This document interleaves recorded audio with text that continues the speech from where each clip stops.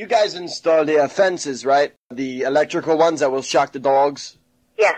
Now, my wife owns a babysitting, and she has the kids in the backyard, and we wanted to get a fence installed and have some collars put on the kids so they don't go in the street. I want to know who can do this and who can do it now and effective immediately. Yeah, we cannot do that. No, well, you can put the fence in. You don't have to. I mean, this is between you and me and you, hopscotch.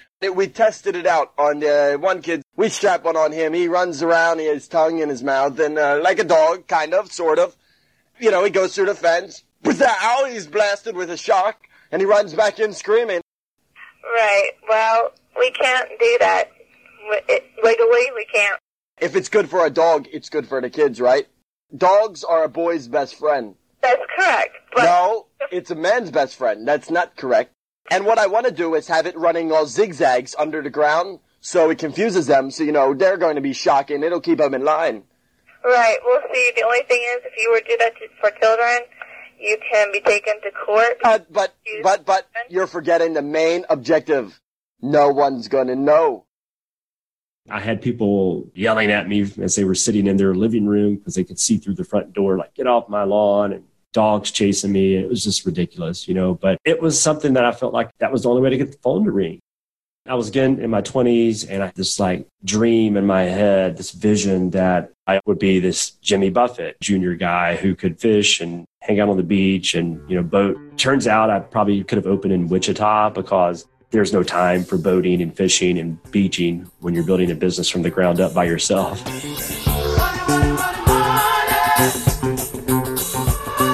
One of the things my mother said to me was, Ron, not only do I think this is a crazy idea, you've never even cleaned your room. Why would you start a house cleaning business? So I had made a lot of mistakes early on, but one of the bigger mistakes was,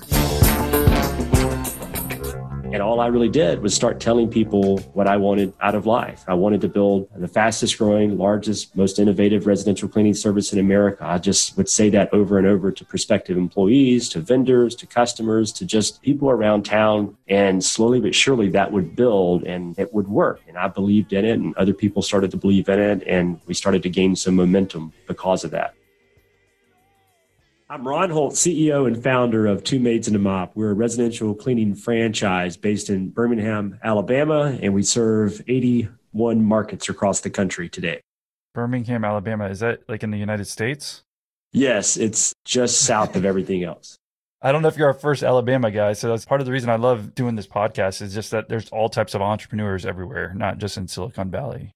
You know, it's funny that you say that because I'm not originally from Birmingham. My wife's a Birmingham native, and that's part of the reason we're here. But I was a little bit resistant to building a business here. But it's turned out to be a sort of a blessing in disguise, especially in the industry we're in. I'll talk more about that later if you'd like.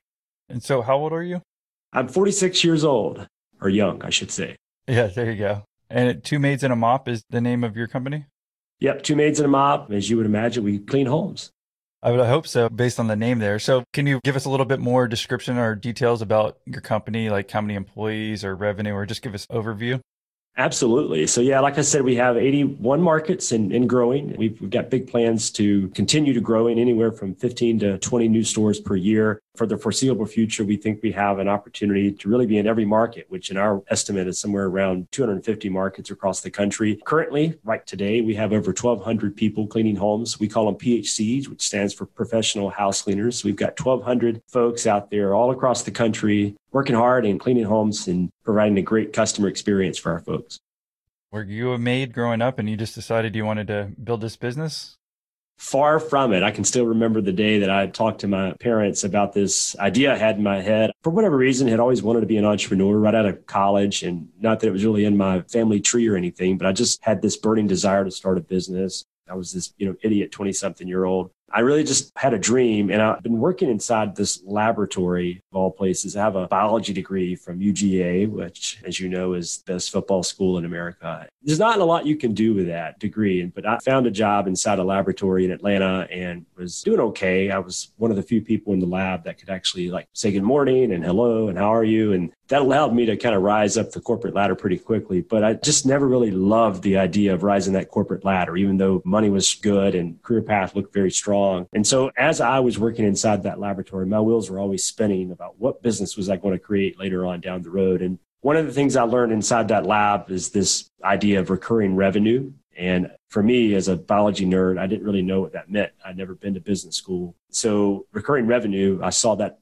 up close and personal inside the lab. We collected samples of, different specimens. We tested those and we would, send the results out and get paid. And we did that over and over again, just for a few clients. It was very powerful and pretty profitable as well. And we didn't have to remarket. And I just fell in love with the idea of recurring revenue. So I didn't know exactly what type of recurring revenue business it was going to be, but I knew that whatever business I started had to have that principle within it. And so that was sort of step one to finding my way into Dirty Homes. Step two was a little bit similar to that. Again, I'm a biology nerd, so I've always really felt that innovation and disruption are things that are important. The technical side of a business was always really interesting to me. And so once I realized recurring revenue was the direction I wanted to go, it was pretty clear that the service industry was going to be the business I started. And so when I looked across the service industries, from professional services to business services to technical services to eventually consumer services, the residential cleaning industry kind of stood out pretty clear to me in that very few people wanted to be in it. High demand. It was, 17 years ago, even not necessarily a luxury purchase. It started becoming more of a necessity. And yet very few people within the industry transformed it. It was just really almost a side job or hustle for a lot of people.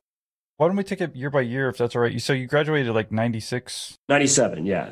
Okay, yeah. So you graduated 97. And then how long were you in that biology company, I guess, making decent money, it sounded like?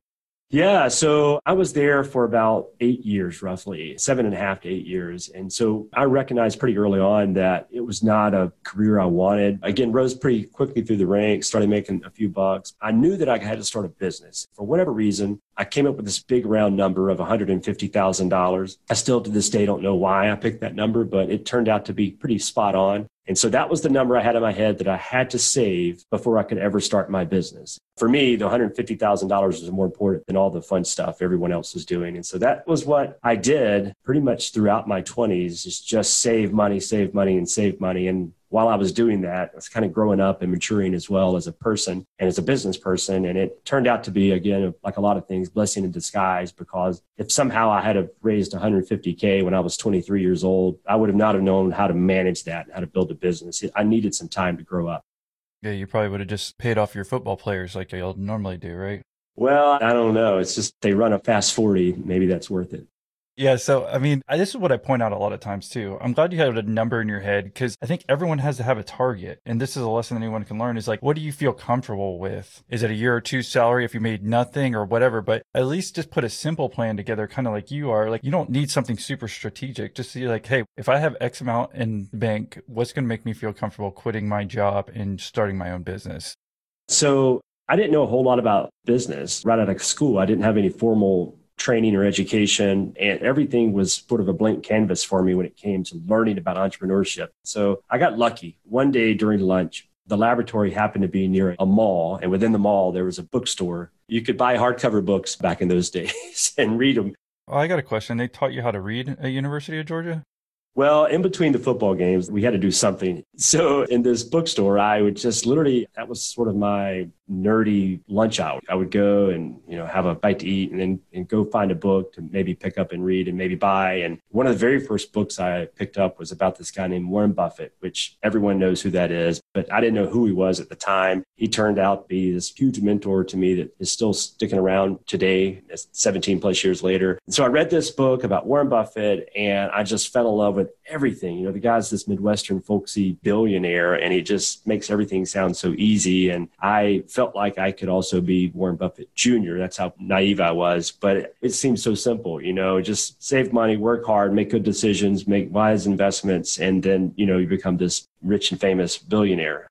I actually did the exact same thing when I went in college and when I started my first job, really. It's like I'd buy a book or whatever and bring it and read it outside while I was eating a business book. And everyone else in the office is like, what's this guy doing? And I'm like, just doing something called learning and reading, like I like learning, and I'm learning from really smart people. These little steps and anyone can take to start learning, right? And implement. Just do it during your breaks whenever you can.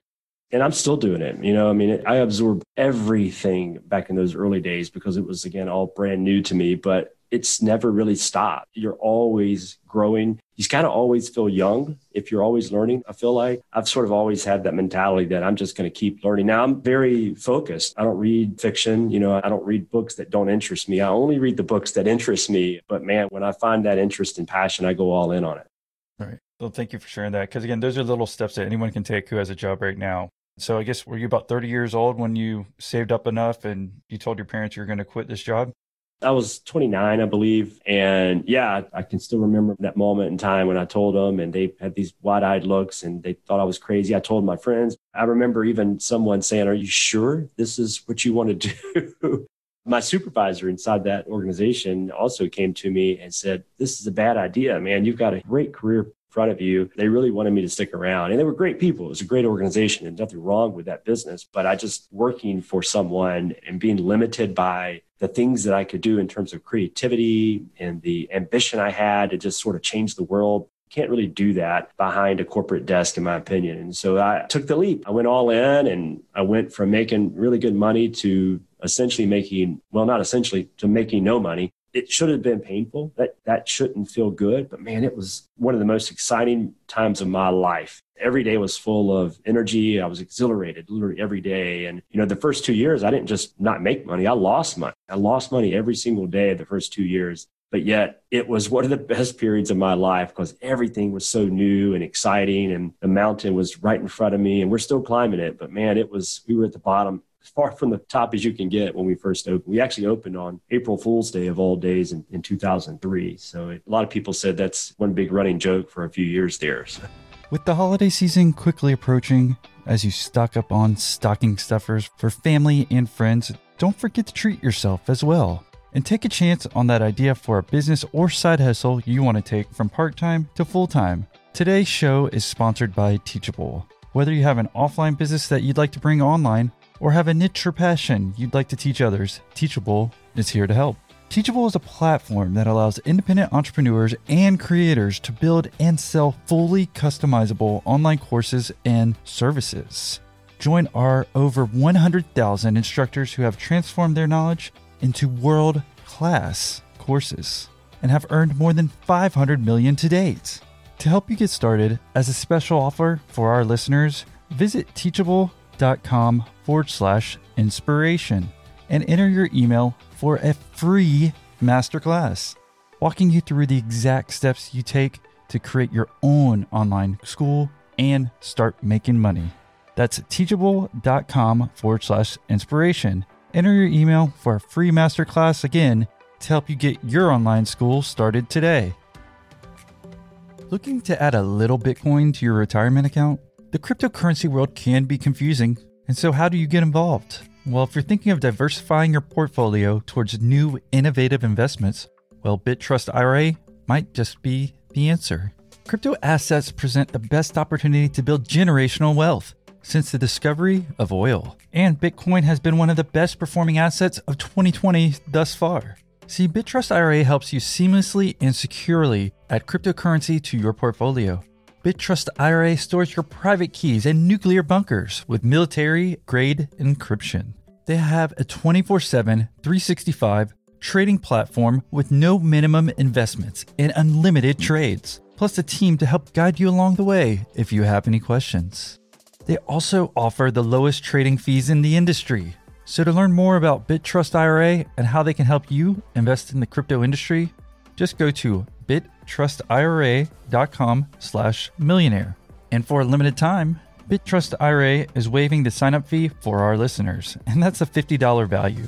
So that's bitrustira.com/millionaire. bitrustira.com/millionaire. And so when you did that, were you single and you're still in Atlanta? Just give us a little overview of your personal life at this point. Yeah. So I had relocated to Pensacola, Florida. No family, no kids. And so it was a little bit easier then things are different today. I have two amazing kids. They're both young and a beautiful wife. And honestly, they depend on me to sort of pay the bills. And so it's a little bit differently today than it probably was back in those days. But that our franchisees that we go to partner with across the country, they come from all different walks and all different ages. And so I don't know if there's a perfect age. Obviously, it was easier for me because if I failed, I didn't have to hurt 3 or 4 other people. It was just me. But at the same time, I had prepared myself for that really negative cash flow period I knew I was going to experience. It's that $150,000, while it didn't allow me to travel the world, it did allow me time to understand the business, the industry, and start learning how to build a model that was profitable. So why'd you move to Pensacola? I was again in my 20s and I had this dream in my head, this vision that not only would I be able to become this Warren Buffett Jr. entrepreneur, but I also would be this Jimmy Buffett Jr. guy who could fish and hang out on the beach and, boat. Turns out I probably could have opened in Wichita because there's no time for boating and fishing and beaching when you're building a business from the ground up by yourself. So that, and then I guess, a pretty close second to that was I wanted to be in a market. I knew from day one that I wanted to build a nationwide brand. And I didn't feel like I could pull that off in Atlanta because it was clouded with so much money and so many other people that were trying to grab everyone's attention. Pensacola being a smaller city, I felt like once the growth started to occur that I'd stand out a little bit more. Yeah. And so right when you quit your job, and it was in Atlanta the whole time, right? You went straight to Pensacola. So you made kind of 2 life changes, right? Yeah, I'd never been to Pensacola before. Yeah, that's what I was wondering. I was wondering what brought you down there, if there was family there too, or it makes sense what you said, but you still had friends, I imagine, in Atlanta. So I don't know if you had any in Pensacola or anything like that. Later on, met a lot of good people there, but no, I didn't know anyone in Pensacola and just sort of took a shot. All right. And so we moved down there, and just walk us through those feelings and what you did even the first couple months when you moved to Pensacola and are starting Two Maids and a Mop there.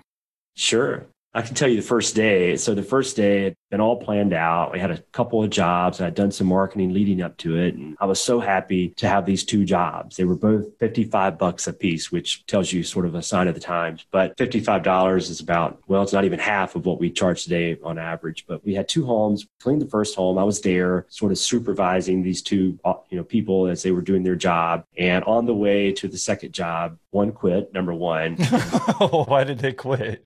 So I had made a lot of mistakes early on, but one of the bigger mistakes was not really understanding the importance of, fair compensation and how to treat people. And again, I didn't know how to clean a house. We hadn't really talked about that. One of the things my mother said to me was, Ron, not only do I think this is a crazy idea, you've never even cleaned your room. Why would you start a house cleaning business? And so I didn't care about that part. I figured out later on. Turns out at the very first job, even though I marketed and sold and booked the job, I'd never really thought about what we were going to use as products and what type of process we were going to implement in order to clean the house. I just said, go. I'll talk to the homeowner and I'll walk around the house while things are happening, and that'll be my job. And so she wasn't a big fan of my micromanagement, especially whenever I didn't really know what I was talking about. So that was part of that reason. Plus, she wasn't paid that well. And then on the way to the second job, we're pulling into the house. We had this dramatic early resignation, but we had the second job. We get to the front door and the customer says, hey, I'm so sorry. I forgot to call you guys, but I don't need you. We're actually headed out of town and I want to get out of here. And so I don't have time for you to be here for a couple hours. I went ahead and cleaned the house myself. So I'm sorry. We'll see you next time. And I was just devastated. I'm like, no way. This is my grand opening day and going to build this nationwide brand,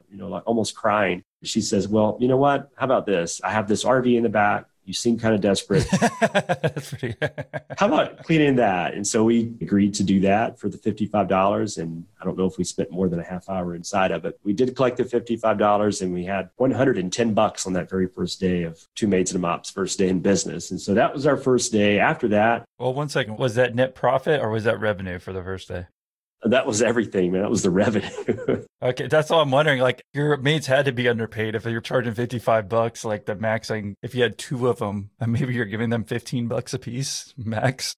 So this is going to make me sound like an old grandpa, but back in those days, minimum wage in the state of Florida was $5.15 an hour. That's what I paid them. And as you would imagine, they weren't real thrilled with that compensation package. So I don't even know you can call that a compensation package. Yeah. Hourly wage. I don't think you can call that a compensation package. It's embarrassing to say out loud today. Looking back on it, not the wisest move, but, lessons learned. Hey, it gets you going. I mean, yeah, you don't know. That's why I really wanted to harp on especially you going on these early stuff because you had no business background or anything. These are important stories for everyone to learn from. So what was your next big day of revenue?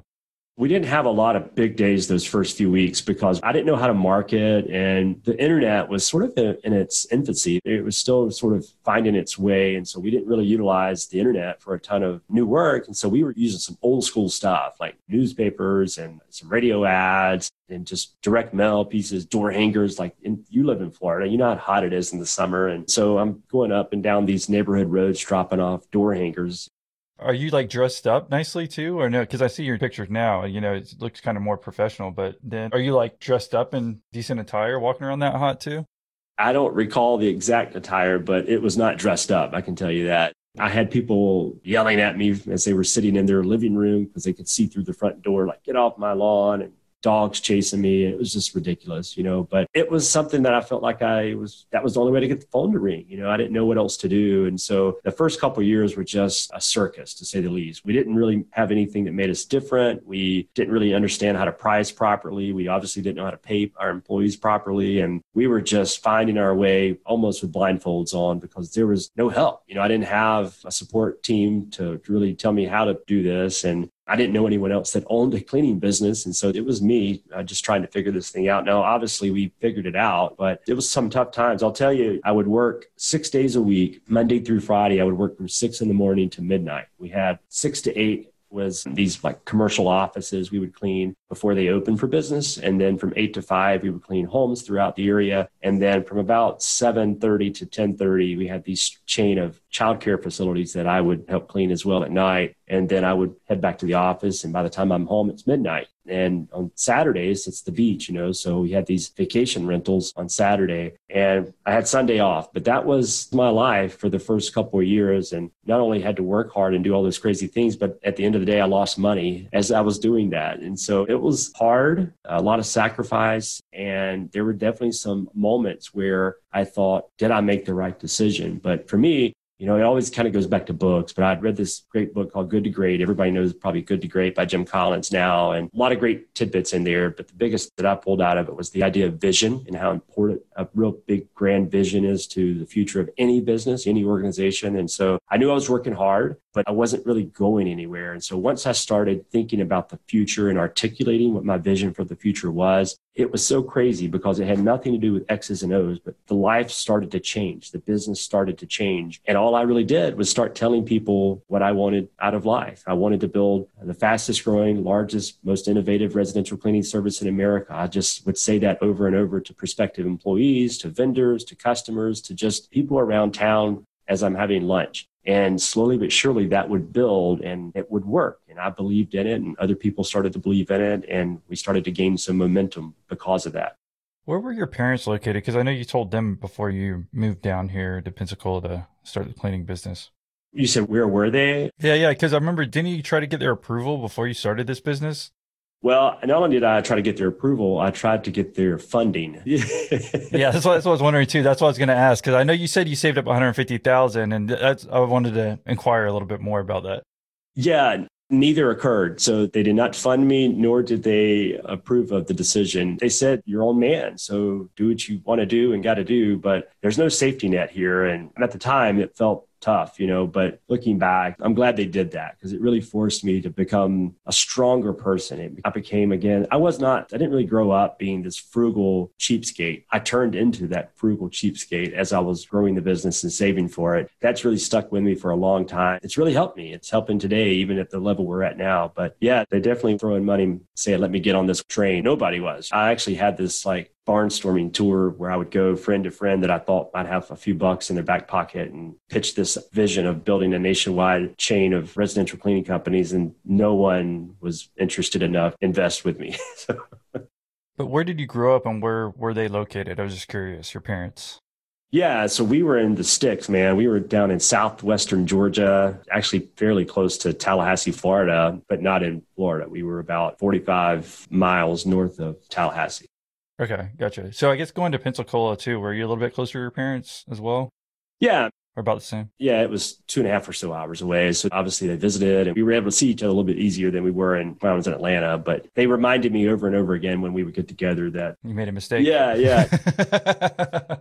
Probably don't admit that today, but I can still remember those conversations.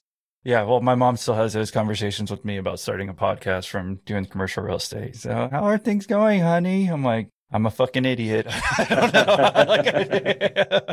like sometimes where you doubt yourself. I'm like, well, I did my commercial real estate business, so I could go back to that if I want. But I was just like, we all have those doubts. So that's what I just wanted to point out too. I was just wondering, again, the family structure and like where you were. But there's one other thing too, before we move on, I guess, from your starting experience and, you know, what you went over these first few years. You did at one point say that you obviously like we're going to start a service business and this cleaning business. And again, why was it this business? Like you obviously alluded to, and your mom pointed out, that's again why I was trying to bring it full circle here. Is like, why did you keep doing this and wanted to do a service business and a cleaning business here?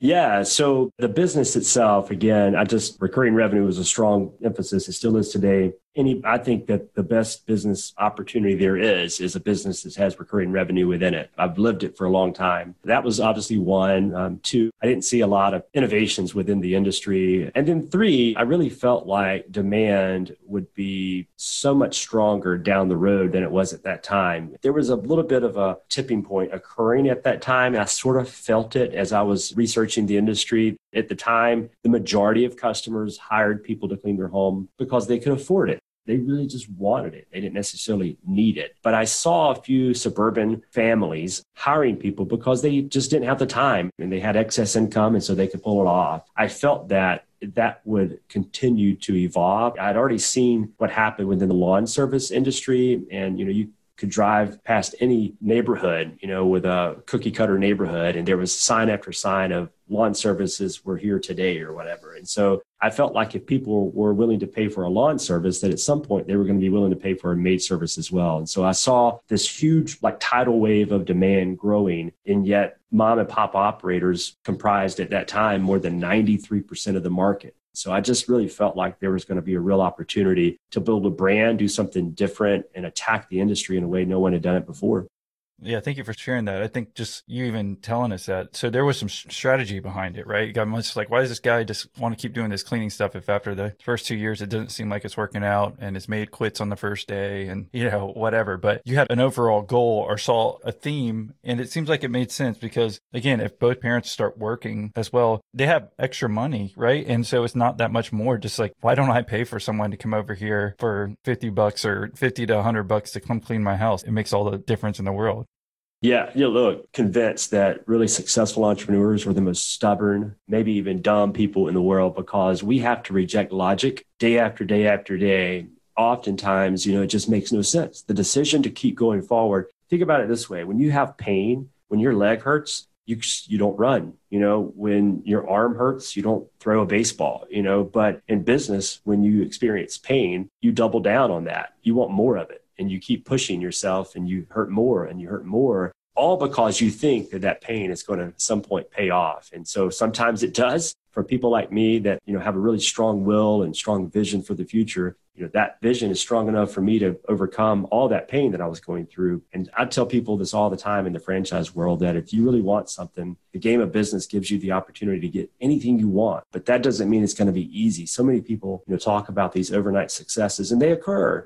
That's real life. That happens all the time, especially in today's world. However, the 5, 10, 15-year journey seems to be a lost art. I feel like that is something that if you really had that type of sacrifice and vision, it's so easy. It seems so hard, but it's actually very easy because you just stick around, man. You just outlast everyone else. You don't have to be the smartest. You don't have to be the richest. You just have to outlast everyone else. And if you can do that day after day, even though logic says don't do it, then you're going to be successful in business if you pull that off.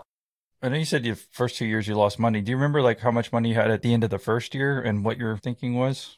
Well, I don't know the exact first year, but I can tell you there was this seminal moment in my life, though, when I made payroll. And if you remember, again, 150K was the number, right? And so I'd saved that 150, and that's what I'd used to sort of fund it. Obviously, we had some revenue coming in, and so it was offsetting some of the cash flow, but we still had negative cash flow every day. About a year and a half or so into the business, maybe it was even more than that, closer probably to 2 years, I made payroll on Friday. And this is like embarrassing when I say this out loud. I went to this like seafood restaurant all by myself on a Friday night in Pensacola. And I didn't really think I was going to have this like profound thought, while I was there. I just was sort of hungry and wanted to break. And so I sit down and by myself, and it hit me like, what the heck am I going to, we paid each other, we paid our employees every 2 weeks. Like, what am I going to do 2 Fridays from now? Like, I sort of exhausted that 150. I started crying, and the waitress says, "Is everything okay?"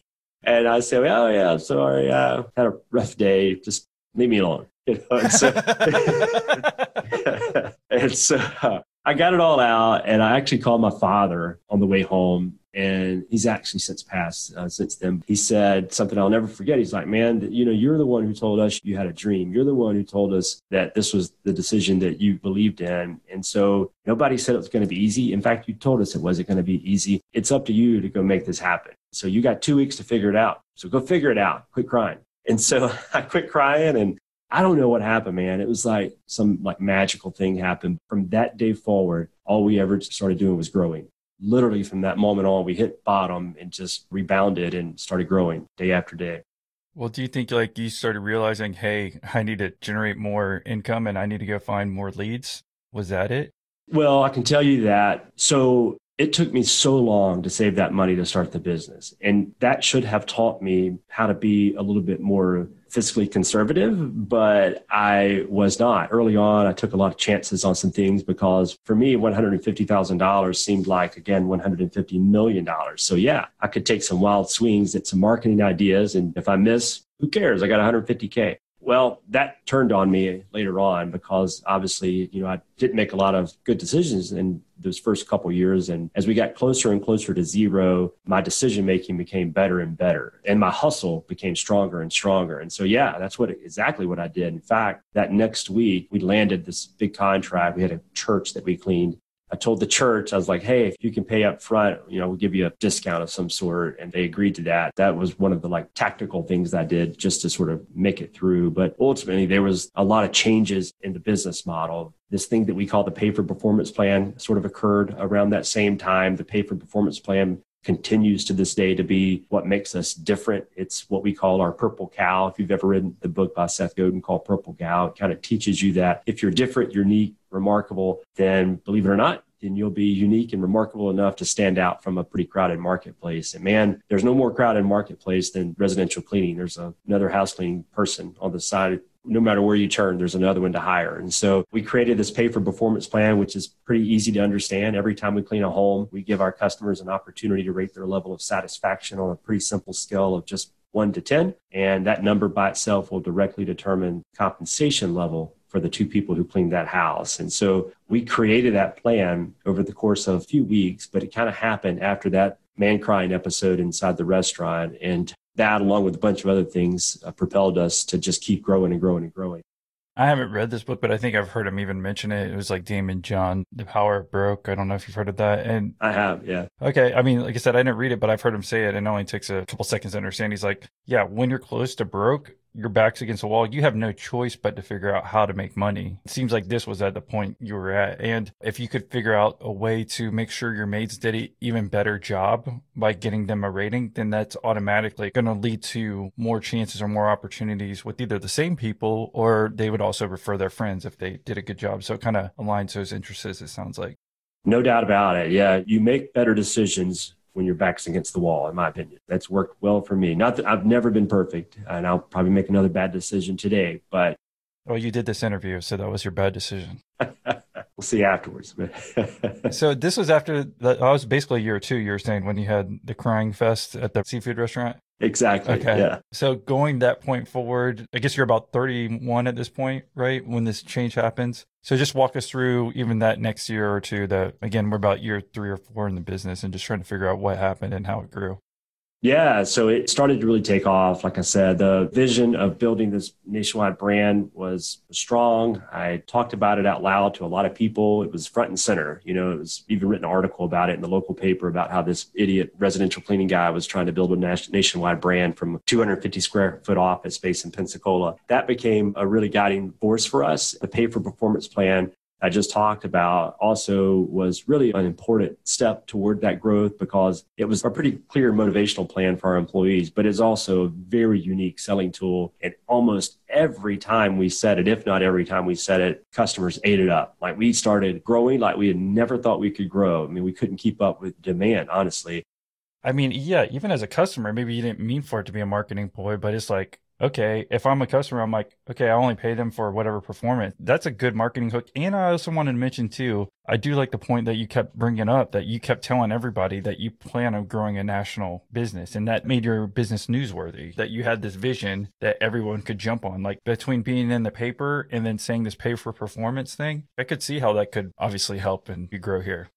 Right. And it was really now I will say that pay for performance plan only controls employee wages. The customer rates are not variable. They pay a fixed rate. So we implemented the plan discussion within our sales script. So when we would receive an incoming call, then we would talk about it pretty quickly within that conversation. And literally 90% plus at the time, we would convert that lead into a paying customer. And so it grew very quickly because, again, demand was there. And customers liked it. Employees actually liked it. They even made more money because of it. And we started growing so fast that I said, hey, it's time to tackle number 2. And so we opened our second store. You'll probably know these communities since you're in Florida, but we opened our second store in Fort Walton Beach, which is near Destin, Florida, about 30 miles away from Pensacola to the east. That was an experience because it was the first time that I was split in two, and there were some growing pains with that. It turned out pretty well for us.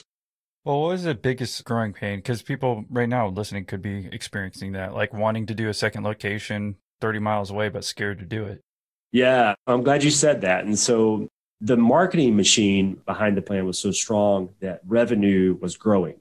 When we opened the second store, eventually even the third store, revenue continued to grow and grow and grow. So from the outside looking in, everything was going very well for us. What I didn't realize until the end of the year is that even though we had very similar top line results for the multiple stores, the bottom line results were all over the place. It was completely fragmented. And you don't want fragmentation anywhere, certainly not in a business model that you want to scale. So I had not really thought about this idea of system or process before. It seemed so boring and so meaningless because all I cared about was booking new jobs. Again, a book kind of showed up called The E-Myth that I read, and it was just talked about this idea of how you could systemize a business. And if you do that, it's not just a boring set of protocols. It's actually a way to create a uniform business model that creates consistent results. It made sense to me, and that's what we did. We just basically sat down on a conference table for several weeks, really, and built our systems from the ground up and stopped just sort of living day by day and making decisions on a whim. We became a very process-oriented business. And sure enough, just like the book taught us, not only do we have a strong marketing machine, but all of a sudden we had this very uniform bottom line performance as well. And so that to me was the biggest thing that I learned, is that big a vision as we had, as anyone may have when it comes to multi-unit business growth, you cannot do it without process. For an entrepreneur, process, that word sounds so boring. It's actually a pretty important thing that you can't live without. There's not a business out there that scales that doesn't do it without process. And this is 2005, 2006, I guess, right when you opened that second location. I just want to make sure we keep the years straight. Yeah, it was mid-2000s, yeah. Okay. And it is boring. Let's not beat around the bush as far as doing processes, right? Like, especially if you're an entrepreneur, you cared about the sales. It's fun getting, revenues coming in, right? And it's like, no one really wants to do it. But again, it's kind of like going to the gym. If you want to get in shape, you kind of have to do it, or eating healthy, right? Especially, like I said, from an entrepreneur standpoint. But if you could hire someone who's good at that stuff, that's even better, honestly, But at one point or another, if you want your business to grow, the systems are the way. It's funny you say that because that's exactly what we did. We brought in experts on administrative work. We brought experts on cleaning. We even brought experts in on like uniform, like a fashion expert, because we were all over the place. We're in the South. So what we would do when we opened stores early on is we wear jean shorts everywhere, right? We didn't do that. That's just Gator fans. But we were red and black early on. We're now pink and white.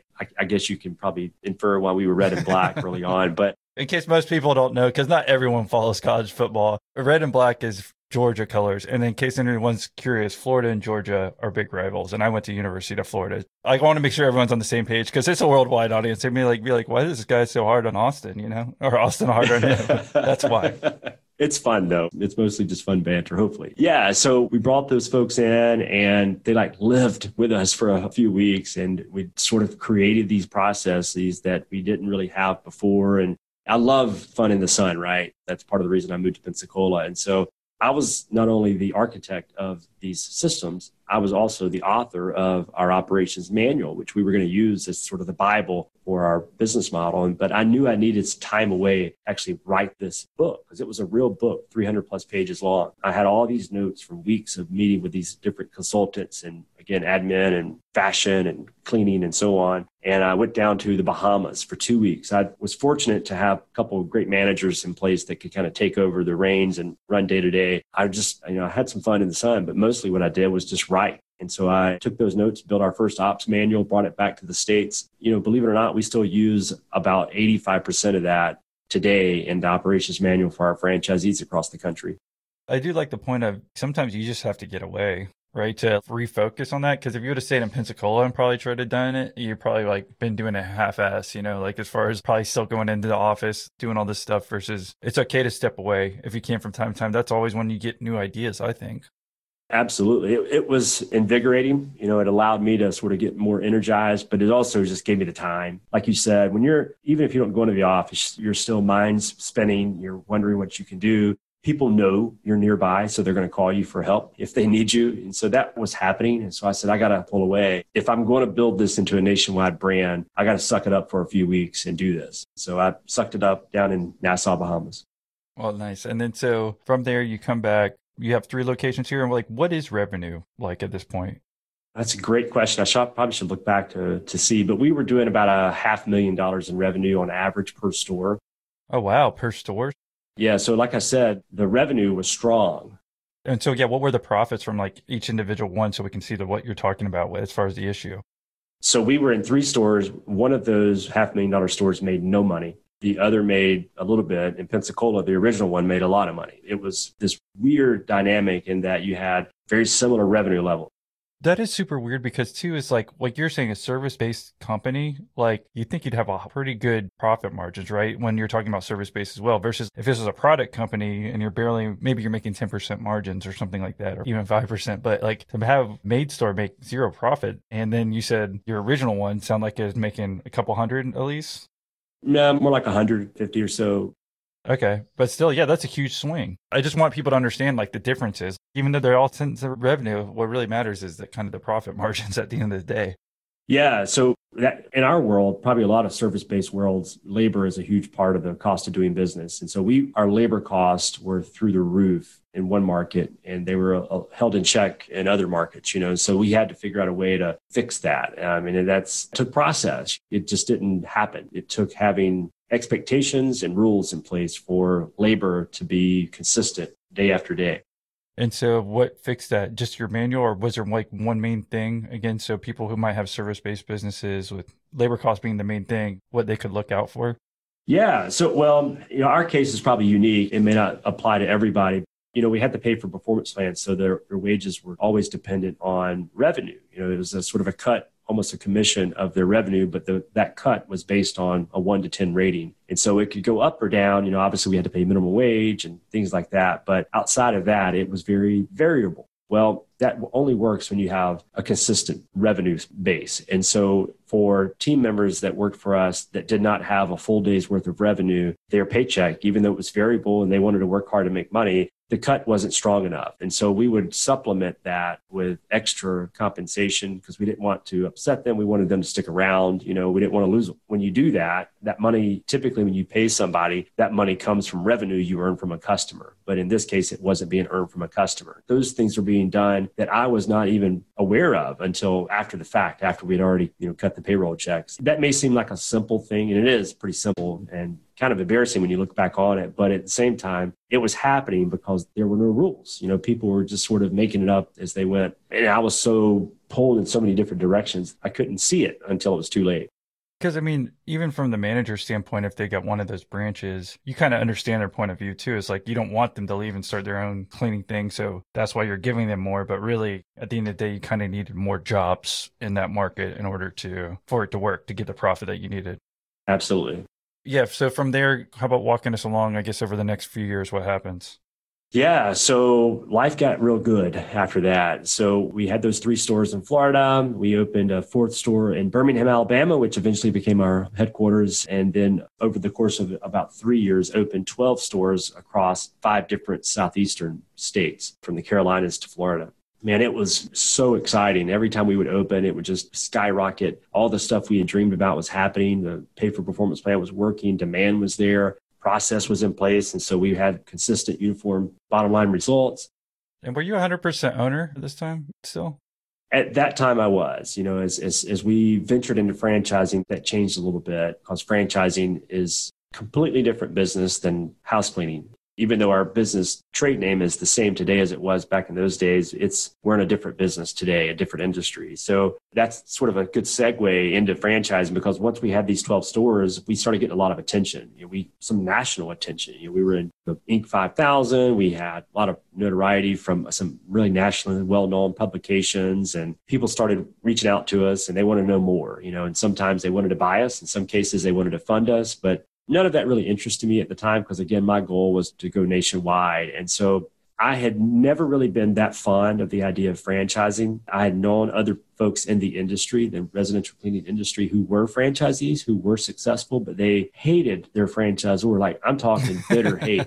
And I just said, my gosh, if someone's growing and making money and they're successful and they own their day, their franchisor should be a friend, not a foe. But there were a lot of foes in that world. And so I stayed away from it because of that fear. And I still remember it to this day because it was so crazy. I was at a industry conference and sitting at a table. I was taking a break, just checking some email. I was in Vegas. Across the table was this older gentleman, and he started asking questions. It was kind of annoying because he just kept asking question after question, and I was answering them. And I was kind of bragging, I got 12 stores. We're, doing well, and I started it from the ground up. And, I was just really kind of bragging on myself without really knowing it. And he stopped asking questions finally. And the Southern gentleman in me said, I got to do something besides just sit here. So I said, well, what do you do?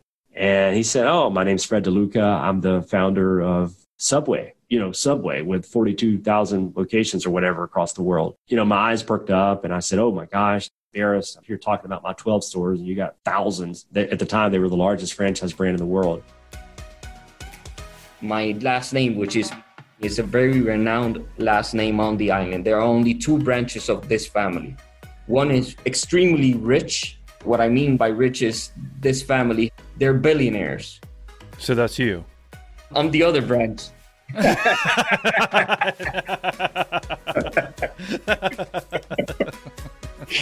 That's what you want to be. Exactly. Yeah. So if you want to jump on a call with yours truly and discuss how to become a billionaire, well then join Patreon today. As you guys know by now, this is a brand new Fiverr ad read, as all of them are that I do. And also, as you know, the way we've worked together has basically changed this year. If there's one thing, or maybe 2, that we've learned for adapting businesses, having access to the right resources is vital. And it's essential to maintain a strong digital presence. 2020 has been the year of uncertainty. So how can your business plan for the unexpected operate virtually? Finding the right talent can be time-consuming, frustrating, and expensive. It's difficult to keep up with current best practices for maximizing your digital presence. Fiverr's online marketplace connects businesses with freelancers offering hundreds of digital services, including graphic design, copywriting, web programming, film editing, and more. You know what? My favorite experience with Fiverr is the low prices for those awesome Fiverr projects. Fiverr's global network of on-demand freelance talent is here to help. Whether you're launching your first business or scaling your current business, in need of extra support to complete a project, or trying to digitally optimize your business, check out Fiverr.com and receive 10% off your first order by using my code Millionaire. Find all the digital services you need in one place at fiverr.com. Code millionaire. Again, that's fiverr.com, code millionaire. And I think they still are, which is kind of crazy. Just for everyone to think about this, literally the biggest franchisor in the world. It's bizarre, right? It's crazy. And he started it just like I did, like a lot of people, with one store. Okay, yeah, it's definitely in the top 10. I mean, I guess it depends on the ranking because I was looking at it as we were talking, but it's top 10 in the whole world now for sure, which is just insane. He sits across the table from me and he starts telling me all these stories, and it's just me and him, and me and Fred DeLuca. I mean, he's talking about franchising and I'm telling him my fears and he's combating those with, how great franchising is. And we became, I wouldn't say best friends, but we became somewhat professional friends, and we would talk outside of that conference. We talked, and I just became more and more connected to the idea of building a franchise brand versus the corporate growth that we had before, mainly because of just what I learned from him and what he learned as a Subway franchisor. That's what prompted me to sort of detour and pivot, I should say, I guess, and switch from this corporate growth strategy to franchise. And we had all the building blocks. We had the systems. We had something that was different. We had a trademarkable name. We had scalability. We had profitability. We had all the ingredients of a franchise brand. I was just scared to death that we were going to have bad franchisee relations. Or you could have bad spokesmen like Subway with Jared Fogle, That's right? true. He introduced you to him, right? No, I never met him. Well, that's good. That happened shortly after our meeting.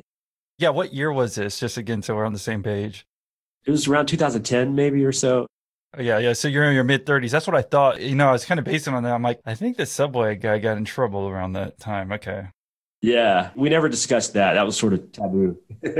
Good. Just so everyone understands, if you're having a conversation, don't bring up negative stuff. Like, again, I don't think he had gotten in trouble at that point, but it's, again, yeah, understood.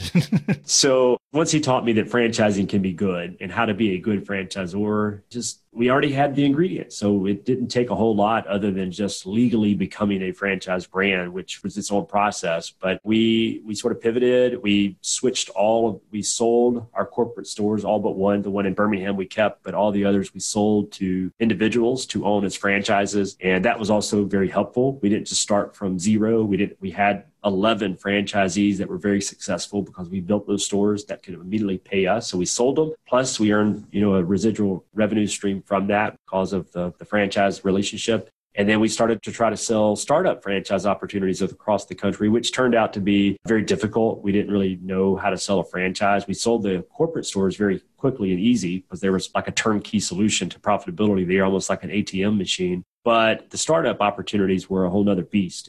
Well, real quick, why did you want to sell those stores? Because again, this is something for someone to learn. Like usually, I think when I've talked to other franchisees or whatever, like they might keep those 12 stores that you made and then just only sell the model up and going. Did you need capital in order to sell this more, or just tell us your thought process on why you sold the original 12?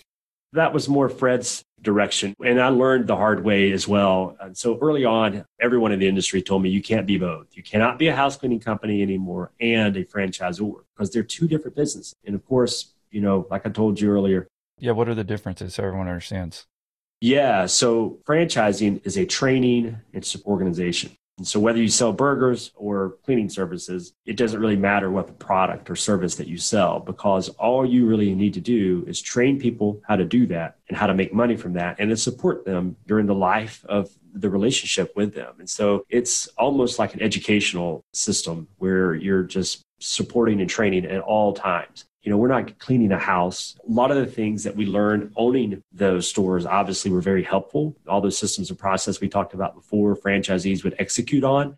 But now all of a sudden, instead of teaching people how to do it, we were paying people to do that before, and there were requirements. Whereas a franchisee kind of wants to know why. Like, okay, this is how you do it, but why? And then you had to also create rules and process to make sure franchisees actually executed that system. It wasn't as just straightforward as if you didn't do the job as an employee, then we could technically fire you, at least discipline you. That's not necessarily the case in franchising. That person owns that business. And so while there's some legal things that we could explore, that's not something you ever want to do. You really have to teach people how to do those things as a franchisee and why you do those things. And then you have to monitor those systems as well to make sure they're always being executed. It's a whole nother world. And on top of that, you have to lead people differently. As the leader of the organization and the brand, prior to becoming a franchise, I was very X's and O oriented. I had to answer every single question about some really small things in some cases, like should we buy another vacuum in Charlotte, North Carolina? I was out of that world and was more into this world where I'm a cheerleader. I'm a brand advocate. I'm selling the brand to as many people as possible so that a franchisee in Charlotte then can earn money from that. So it was the type of people we hired had to be different. We didn't really have anyone internal that were really prepared to be a franchisor support person. And so we had to go find talent to do that. We brought everything in-house. We built our own software. We handle all the marketing for our employees. We do all the branding work for our franchisees, I should say. And so when you do all those things, you got to bring in marketing experts. You got to bring in software engineers. You got to bring in videography folks and design people. We didn't have those people on staff. And so we weren't going to be able to be a franchisor and be a house cleaning company. That just doesn't exist. While most franchisors that you see out there, even Subway, very few corporate stores are owned by really good franchisors. It's just not done. I guess the whole idea, it's not that like it can't be done, but it sounds like to me, the main reason is because of focus. If you're going to focus on building a business in Pensacola, right, with the house cleaning stuff, it's like, well, you're trying to sell franchises, you as the owner, like of the business, it's like you have these totally different hats where you're trying to like build a theme and an educational kind of platform, like you're saying, where you're leading certain people to make their own business versus getting in the nitty gritty of a certain market and trying to draw up more business and whatnot. Like it just, you only have so much time. And it seems like the focus is the main reason that you can't do both.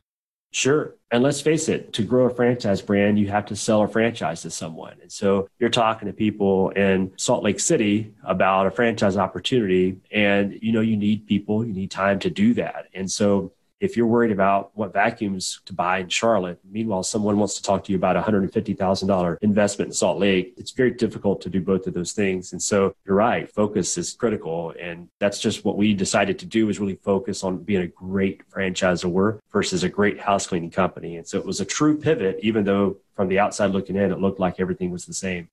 Monetarily, how did that help you? Like, I guess you sold those businesses, you got a good amount of proceeds before you started even getting your first franchisees. Because again, this is a cash flow difference too. Yeah, so certainly there was some capital that we received because of that. There was also residual revenue from the royalty stream that came from that. And so that was a leg up that most franchisors don't get to experience. Most franchisors either are lacking capital or they're very well capitalized if they're backed by a PE group or something. We were homegrown. We were fortunate to be in that position. Most aren't. On top of that, when we talked to franchise candidates who were interested in opening the franchise in whatever city, when we were able to talk about our decade of experience in owning 12 corporate stores, it was really a validation type tool that let people know that they were getting into business with someone that knew what they were doing. We were very close to the ground floor of the industry. We weren't really far removed. So people like me as the CEO, I can tell you how to do payroll. I can tell you what vacuum cleaners we buy. A lot of CEOs in my position for franchise groups really don't understand the inner workings of their business model because they're just too far removed from it. And are you the only one who really made the swap? Because if you sold your other businesses, right, I guess all those people probably stayed there. They just had a new manager, if you will, who bought that business. All the managers stayed with their stores that were acquired. There were a couple people that stuck around with me that were corporate employees that would help with management, but all the individual store managers stayed with their location. They're still with us today in a lot of cases. So. Yeah. And you were in Birmingham at this point. I just want to see again what the life, because this is like that transition when you went to Pensacola and started the business. This is another big transition for, again, thank you for pointing it out. It seems like all the same, but it really is a total different kind of perspective of like what you're doing and your life experience and what's going to happen with business as far as cash flow is going to be different and whatnot. Yeah. So I'll tell you the Birmingham story. As we were growing the corporate footprint, it was farther and farther north of Florida. Pensacola was the farthest south store we had. And so even though I was based there, the travel to Greensboro, North Carolina, which was the farthest north store we had, was very difficult. It was an airplane ride. And so it was just really time consuming, costly. And I knew that at the time I thought we were going to keep growing corporate stores. I felt like I needed to be in a major hub so that I could travel more efficiently. And so Atlanta became a pretty clear target. We were already in Birmingham. We were doing well. And my wife said, hey, I'm from Birmingham. It's a great place. Since, we were engaged at that time. And she said, we should move there. When you have kids, it'll be a great place to raise kids. And so I was really just thinking logistics, cost of living. So we made that decision. As we started franchising. Well, I guess everyone has a question. Was she a former maid? How did you meet her? No. It's that's even. You cleaned her house. You were the guy cleaning her house. No. Okay. It's the true beach story. She's on a vacation and I was the townie who she met. So she got lucky or unlucky, however you want to look at it. So. Yeah, my wife says unlucky every day, so I'm feeling it. And maybe you're just lucky. Where was she from? Just curious. I guess because that is a vacation spot. So yeah, you were the guy who was in Pensacola when I guess she came in there. Yeah, she was living in Birmingham and she was just down for a July 4th weekend. And I was, if you've seen those guys that walk the beach with their shirt off and they just assume all the girls are looking at them, that was me and my buddies. So that's literally how we met on the beach. Nice. Yeah, you assume that all the girls are looking at you, but very few are, right? Right. You just got lucky, I guess, at one time. Okay, so that's where you met her. And then she said, let's go back to Birmingham. Again, this is 2010, mid-30s, you're in Birmingham and settling before you make the switch to franchising, or is like right at that point in time? Yeah, we had not switched to franchising. We were just the corporate store still. We were very close to franchising, just didn't know it. Once we started franchising, Birmingham initially became what I thought was a little bit of a hindrance, because when people purchase a franchise from us, from anyone, they typically travel to that market and they meet with leadership and they learn more about the people behind the business, behind the brand. And that's how they make their decision. It's also how we make our decision. We want to make sure that they're who we want to be in business with. And so getting to Birmingham was a little difficult, also very costly. If you were in Southern California, to get to Birmingham was a real investment. So that what I thought early on that, I made a mistake because of the location. But looking back on it, it actually has turned out to be a little bit, again, a lot of blessing in disguises in my life, but a blessing in disguise because now when someone visits Birmingham, we know they're serious. Like we know if we were based in Jacksonville or San Diego or Charleston or, a desirable city a lot of people like to live in, then,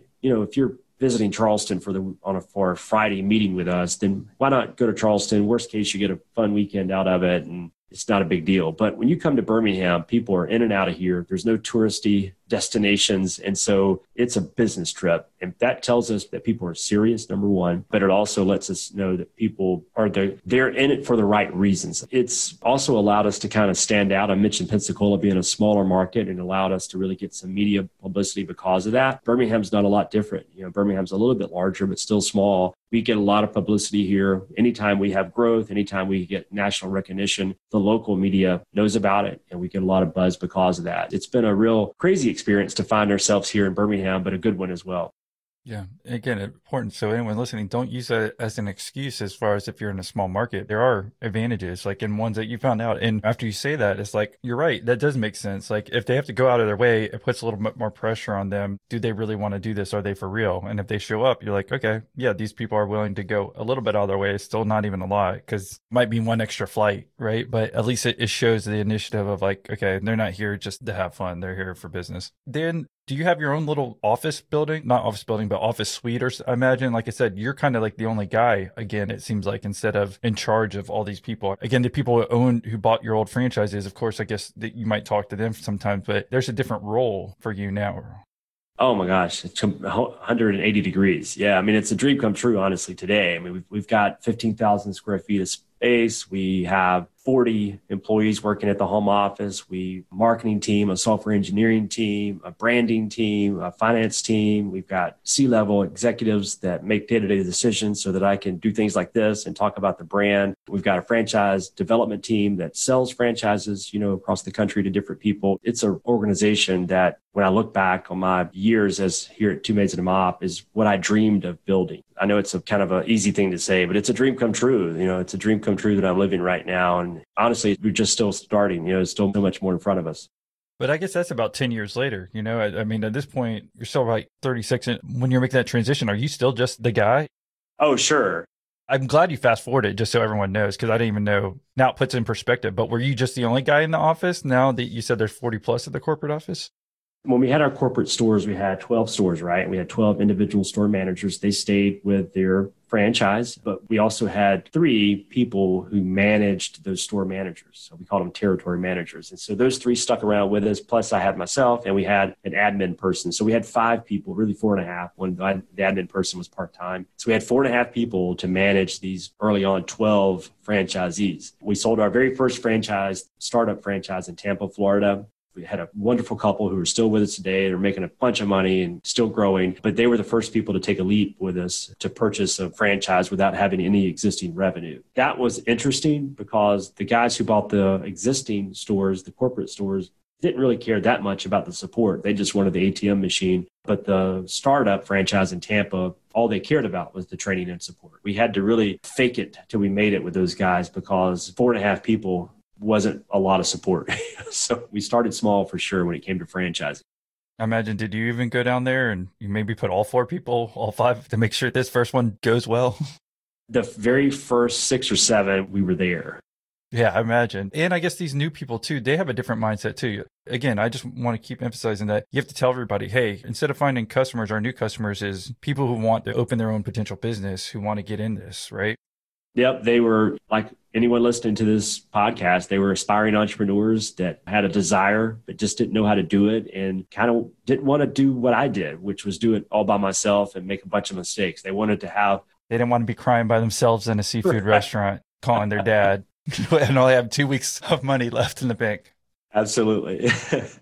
Okay, well, no, that makes sense. And so you end up opening how many over the next few years? Like we can kind of fast forward the track of, what you went from that first opening to what it is today.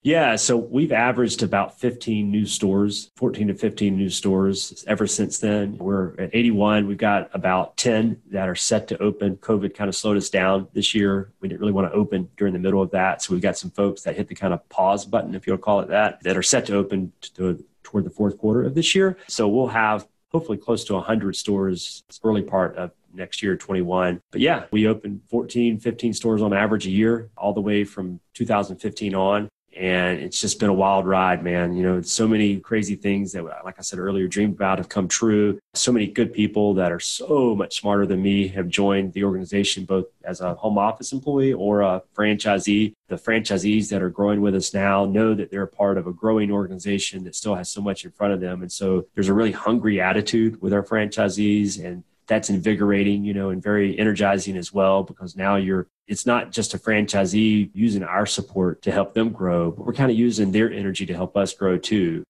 That is important. I'm glad you brought that up too. Like I've talked about this in one episode, the energy, so I could see when you get new people on there as a franchisor, that remotivates you. Cause I was going to ask you what keeps motivating you. And the same thing is to be honest, if someone wants to write me a message, it's not going to hurt my feelings, or leave me a good 5-star review right now on the podcast. But when I get those messages, it motivates me to keep going. Right. And I imagine as you're getting more franchisees in there, I could definitely see that. Cause again, I was wondering what keeps motivating you to keep going.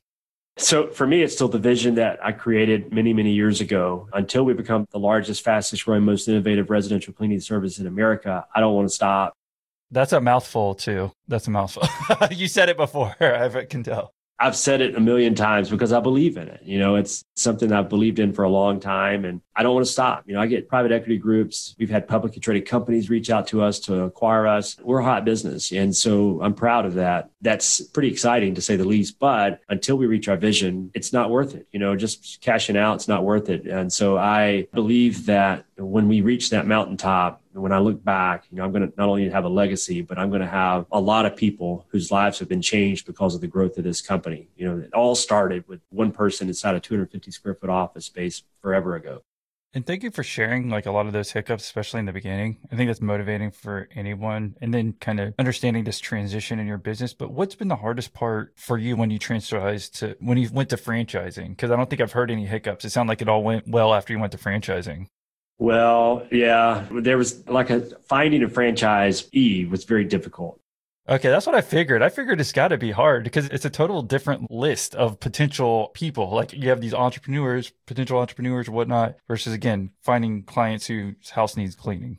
Yeah, so early on, and this happens with a lot of franchisees, it actually happened with Subway as well. Subway's story is they were kind of formed after a lot of success inside the sandwich shop. And so a lot of the customers were doctors. And so Fred would reach out to these customers as doctors and say, hey, you want a franchise? You got a bunch of money because you're a doctor. And they did. But turns out doctors aren't the best entrepreneurs. And so he had some tough times early on. Well, the same thing happened with me. Even though he told me to stay away from this, I couldn't resist myself. And so there was college buddies or buddies of buddies that would hear about the growth of Two Maids and a Mop, and they would reach out once they recognized and heard about us franchising, and they wanted to be a part of it. And they had money. And so I'm like, hey, you got money? Let's do this, because you're going to follow your money. You're going to work hard if you invest in something. Because I did. I followed the money and worked hard. But that's not necessarily what we saw early on. A lot of these guys that were really, in some cases, close friends of mine, while they had the capital resources, they didn't really have the desire. They didn't have the vision that I had. And it takes more than just money to run a business. And so we made some mistakes early on, selecting the wrong franchise candidates. And we've recovered from that. And we learned a lot from that as well. And today, it's a whole process. There's a qualifying process to it. We don't just sell a franchise to anybody because they have money. There's a lot that goes into the decision, and we turn people away, and we did not turn anyone away early on. That was our biggest just learning lesson as a franchisor, is that just because someone's got a large bank account, that doesn't mean they're going to be great business owners. So I should have learned that because, again, Fred DeLuca told me that would happen, but it took living it to learn it. So what do you look for now versus then? Obviously not just the money, but I'm curious, maybe somebody wants to be a franchisee and they're like, okay, me just having enough money is not it. What are a couple of things?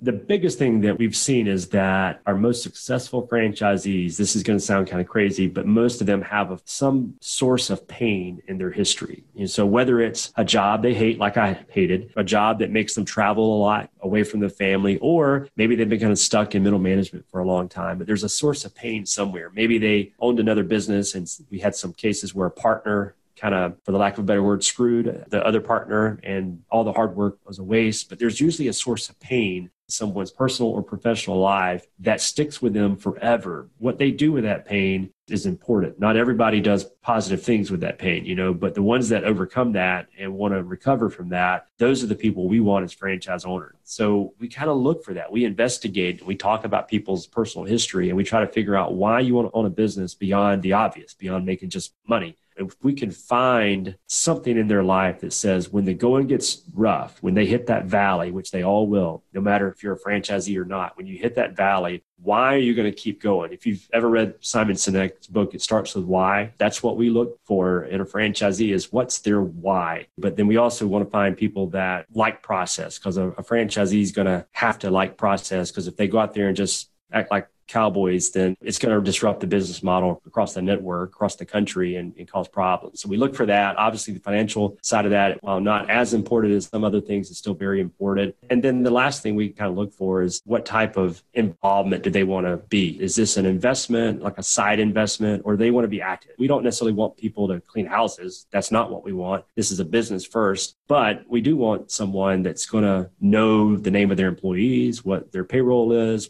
They've got to want to have the time or want to have the energy to learn as much about their business as possible. And it may sound kind of obvious, but not everybody wants to own a business and know everything about it. A lot of people just want to make money, and they figure if you throw money at it, then more money will come your way. We've seen that's not the case.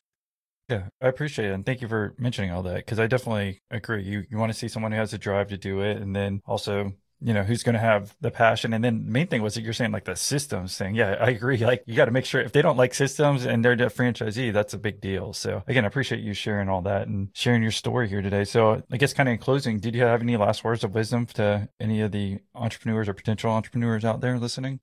Well, I probably have already said this a couple of times. I have to say it because I think it's the most important thing when I look at my own success. The most critical point in my life was when I realized that I needed a vision for my future. And so whether you're starting a family, whether you're going to college, whether you're starting a business, or whether you're already in a business, it's important. It's almost vital that you understand where you're going and what it's going to take to get there. And that where you're going has to be important to you.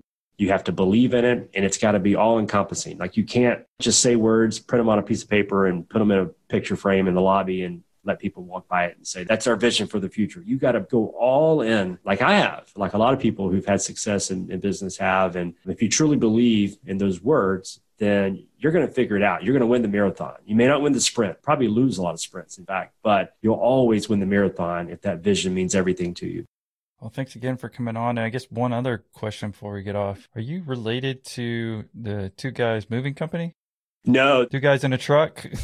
They're great people, though. We know them very well. They've spoken at some of our conferences with our franchisees. They've got a heck of a brand themselves. So we're glad to be closely connected, but we are not connected.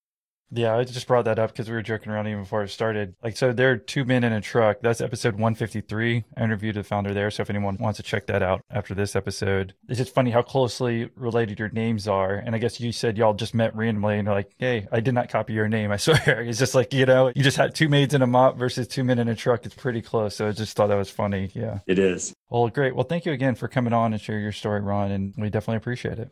Well, it's been an honor and a pleasure, and I hope someone got some value out of it. It's a lot of fun. So thanks for the invite, Austin, and hopefully we can talk again down the road. Hey there, Millionaire Interviews listener.